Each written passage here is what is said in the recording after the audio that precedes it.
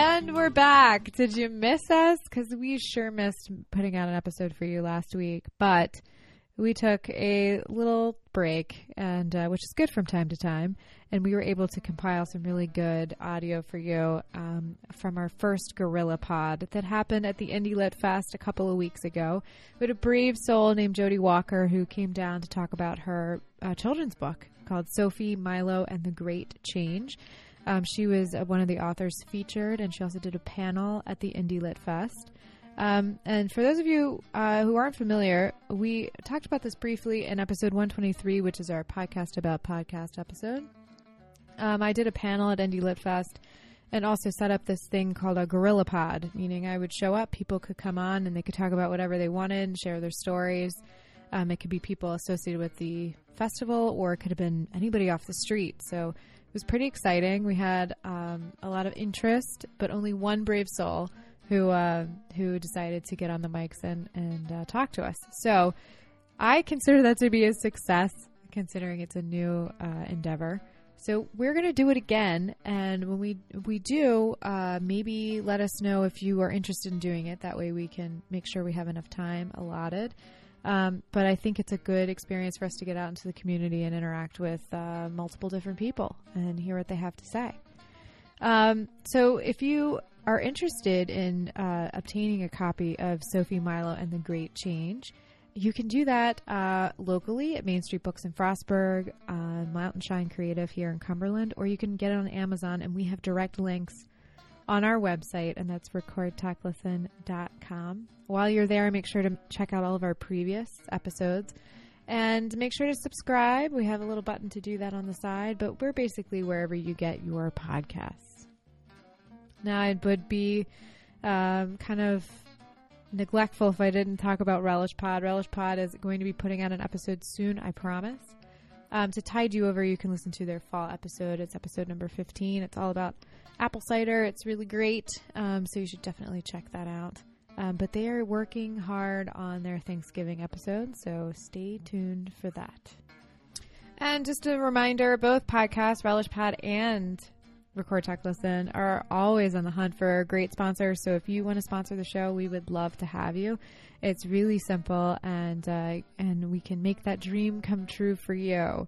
Well, Jody Walker made my dream of a successful Gorilla Pod happen by showing up and talking to me. So without further ado, let's get right into the episode with the author of Sophie, Milo, and the Great Change. Jody Walker, thanks for coming on the podcast. You're my first Gorilla Podder, so thank you for having the courage to come. It's a pleasure to be here. Good. Thank you. So you're a children's author and a podder, right? Right. Yeah. And is this your first book you've written? No, it's the second. Okay. And we have one more on the way. Do you have a finished amount of books you want to do, or as many as you can think of? I guess if the spirit moves me to write again, actually I have a collection of poems that I want to put in a book. Fantastic. Yeah. So the book we're going to talk about a little bit today is called Sophie, Milo, and the Great Change, and it's a children's fable. And how long did it take for you to come up with a concept? The concept has been with me for many years. I taught elementary school for 20 years. I have 2 children of my own and 2 grandchildren.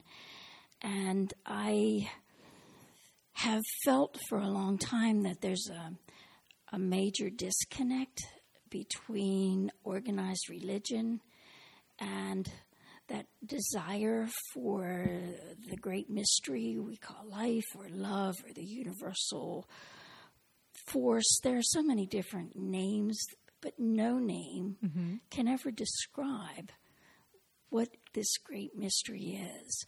And I think our culture is starving for this spiritual longing, which really isn't fed a lot of times. And so I have for a long time been involved in interfaith dialogue, which I think is very important. I guess Richard Rohr puts it very well. He says that the spiritual journey is a gradual path of deeper realization and transformation. We're all on some spiritual path. And it's never a straight line. It's always a back and forth journey that deepens. And the conscious choice, the conscious relationship to the great all that is, it's like growing up, yes, but even more than that, it's about waking up. Mm-hmm. And I think we're waking up, and I feel very hopeful. Yeah, I mean, I feel that sometimes people get very involved in maybe their career choices and just getting caught up in the monotony of the rat race slightly, and you can miss beautiful things that are happening right outside your door. Absolutely. Yeah. So consequently, you've written this beautiful book about Sophie and Milo and spirituality, which I think is really important, and a level of connectedness to other people and your surroundings. Yes, and I think children's books are all have a spiritual connection. I love children's literature. And when you're around young children that have not yet been distracted by all the cultural things that interrupt our connection with nature, those kids are alive with wonder. They're so curious and they want to learn. Mm-hmm. And something happens along the way. And maybe it's a journey we're meant to go through. Maybe it's a journey that we look back often and we remember our childhood and how wonderful. We have memories of being in the woods or being at the lake or going on hikes. A lot of my memories are related to the out of doors. Mm-hmm. And I think that's so important to kids. But I think it's embedded in our DNA, this quest that we're on, and it's very exciting. And when we lose that, we lose so much. And at the same time, we destroy things. And if you don't mind me going into the spiritual aspect, I'd say for about 500 years, we have been under a patriarchal system, a pyramid structure, you might say, that's top down. And it's very competitive because it's based on something that we need for survival. It's called dualistic thinking. And we need dualistic thinking, right and left, up and down, fast and slow. It's the way we think about getting through our day. Mm-hmm.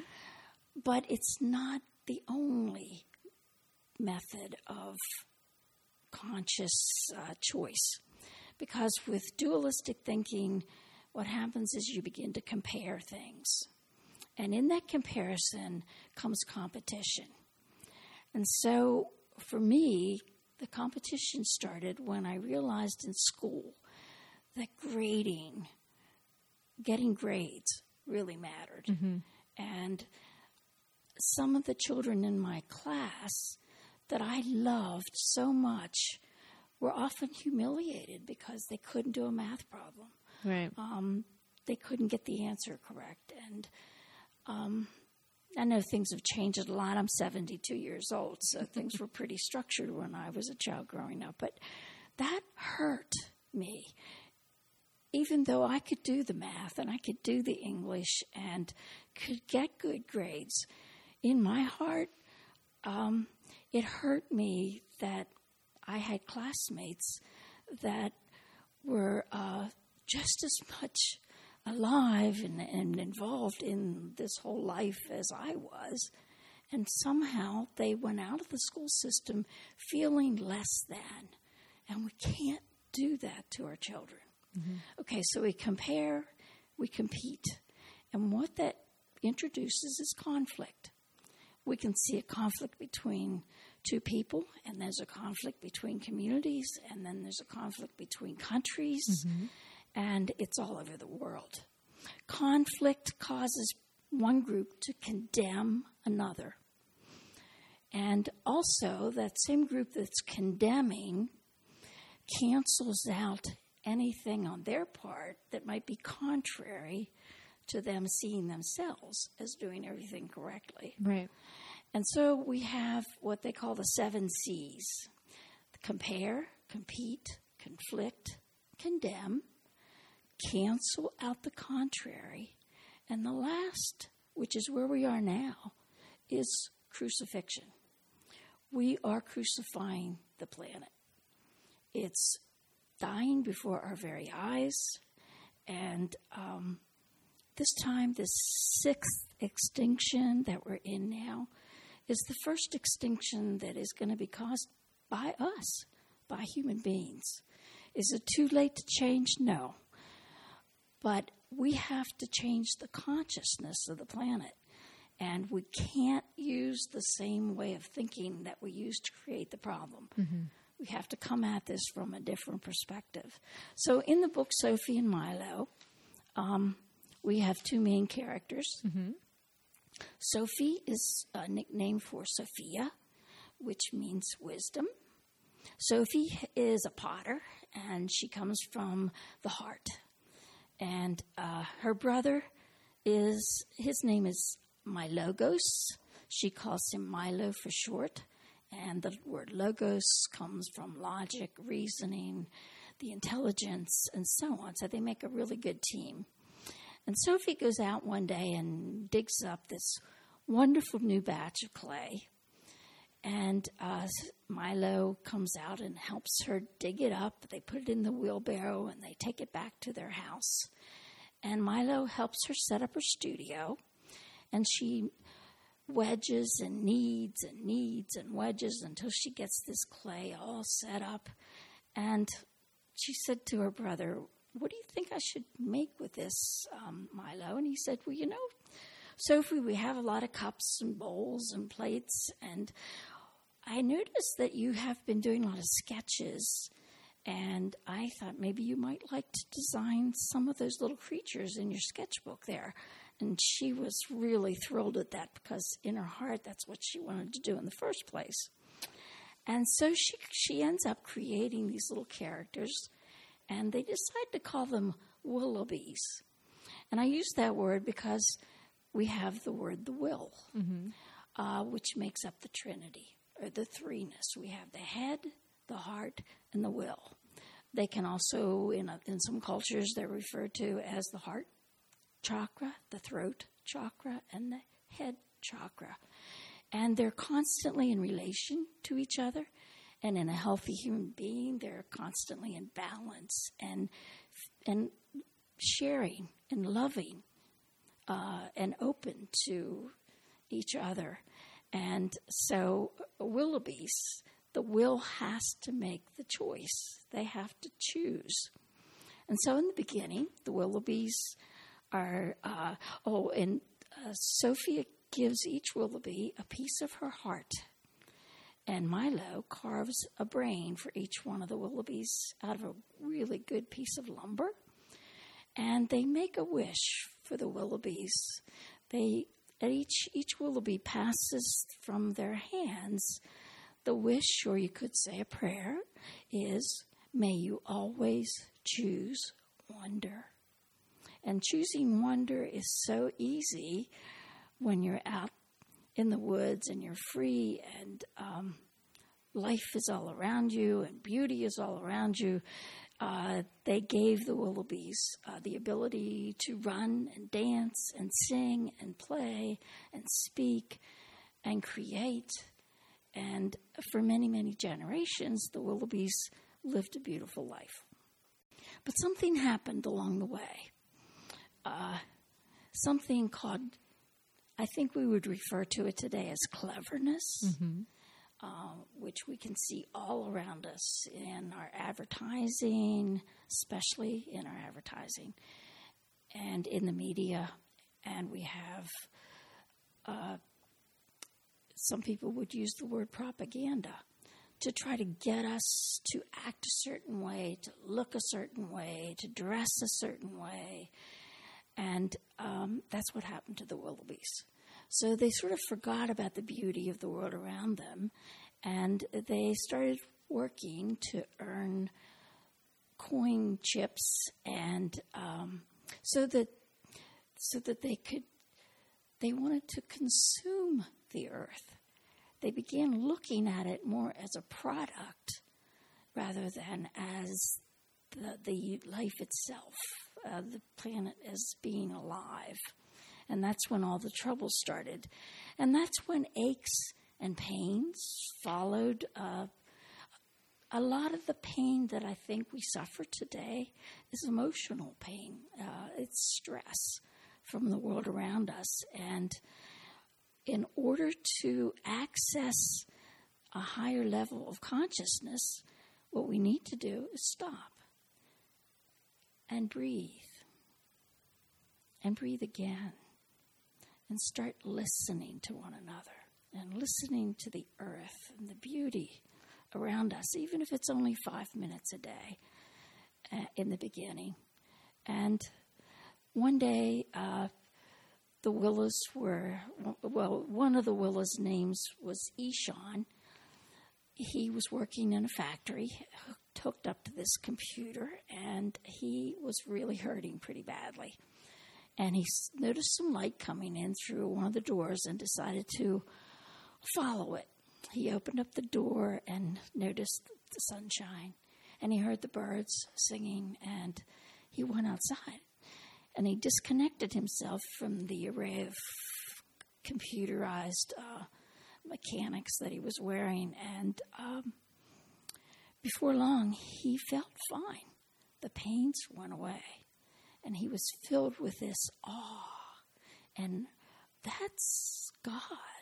God is the awe that fills us when we stop and recognize who we are and that we're connected somehow. Mm-hmm. And I don't know whether you're familiar with the 100 monkey theory or not, but what happened was Ishan was so overjoyed that he started doing things. He noticed a birdhouse had fallen over in someone's yard, so on his way back to the factory, he put it back in place. He noticed something askew on one of the ladies' porches and went and helped with that. And he noticed a rabbit was caught in a vine and freed the rabbit. And before long, other Willoughbys began going outside and becoming disconnected. And I won't go into too much regarding the rest of the story. Yeah, because but you have to get the book and read it. Right, right. But one of the things I think that happens to the language when we focus on cleverness without the heart being involved is the language itself is crucified. And that's why one of the reasons I'm here today is this is a poetry festival. And poetry celebrates the beauty of language. Madeleine L'Engle said, "I worry about the tyranny of language, which is incapable of containing mystery." And poetry, to me, speaks of that mystery that's all around us. In the beginning of Sophie and Milo, the Willoughbys, they sat in a circle, and there was no particular Willa in charge. Questions and dialogue were emphasized, and they honored the wisdom of all the Willoughbys, emphasizing process over information. T.S. Eliot said, "Where is the wisdom that is lost in knowledge and the knowledge that is lost in information?" Well, we're in the age of information. But nature was the focal point of their cultural activity, and the interior life, emotions and feelings were honored and recognized not only by Sophie and her brother, but also by the Willoughbys themselves. I could share a poem that was written by Lao Tzu, When people see some things as beautiful, other things become ugly. When people see some things as good, other things become bad. Being and non-being create each other. Difficult and easy support each other. Long and short define each other. High and low depend on each other. Before and after follow each other. Therefore, the master acts without doing anything. Things arise and she lets them come. Things disappear and she lets them go. She has but doesn't possess, acts but doesn't expect. And when her work is done, she forgets it. And that is why it lasts forever. That's great. Jody, thank you so much for coming and talking about your book. Thank you so much. And I hope you sell tons of copies. And you can get them at Main Street Books locally, Mountain Shine in Cumberland, and also Amazon. Yes. So we'll put direct links on our website for you. Okay. Thank you so much. You're welcome. And thanks for coming on. Thank you. For more information on where you can purchase this book, we have direct links available for you on our website, and that is recordtalklisten.com. While you're there, check out all of our previous episodes and subscribe so you never miss another show. And if you want and you're feeling fancy, you can donate or you can become a patron of the show. That's another option for you. So there's some perks to being a patron. In order to figure out what those are, maybe explore it. And as always, we're looking for sponsors. So if you'd like to sponsor the show, let us know. Send us an email at recordtalklisten@gmail.com. We're super active on Twitter and Facebook. So if you are a Facebooker and want to make sure you never miss a post, we suggest that you join the People Who Listen. It's a nice little Facebook group. And also to make sure to like our Facebook page, and if you're on Twitter, we're at RTL Pod, so make sure to follow us there. We're constantly asking questions of our listening audience, so if you are on Twitter, then make sure to follow. This has been another episode of Record Talk Listen, where I hit record, people talk, and hopefully you listen. Until next time, thank you so much.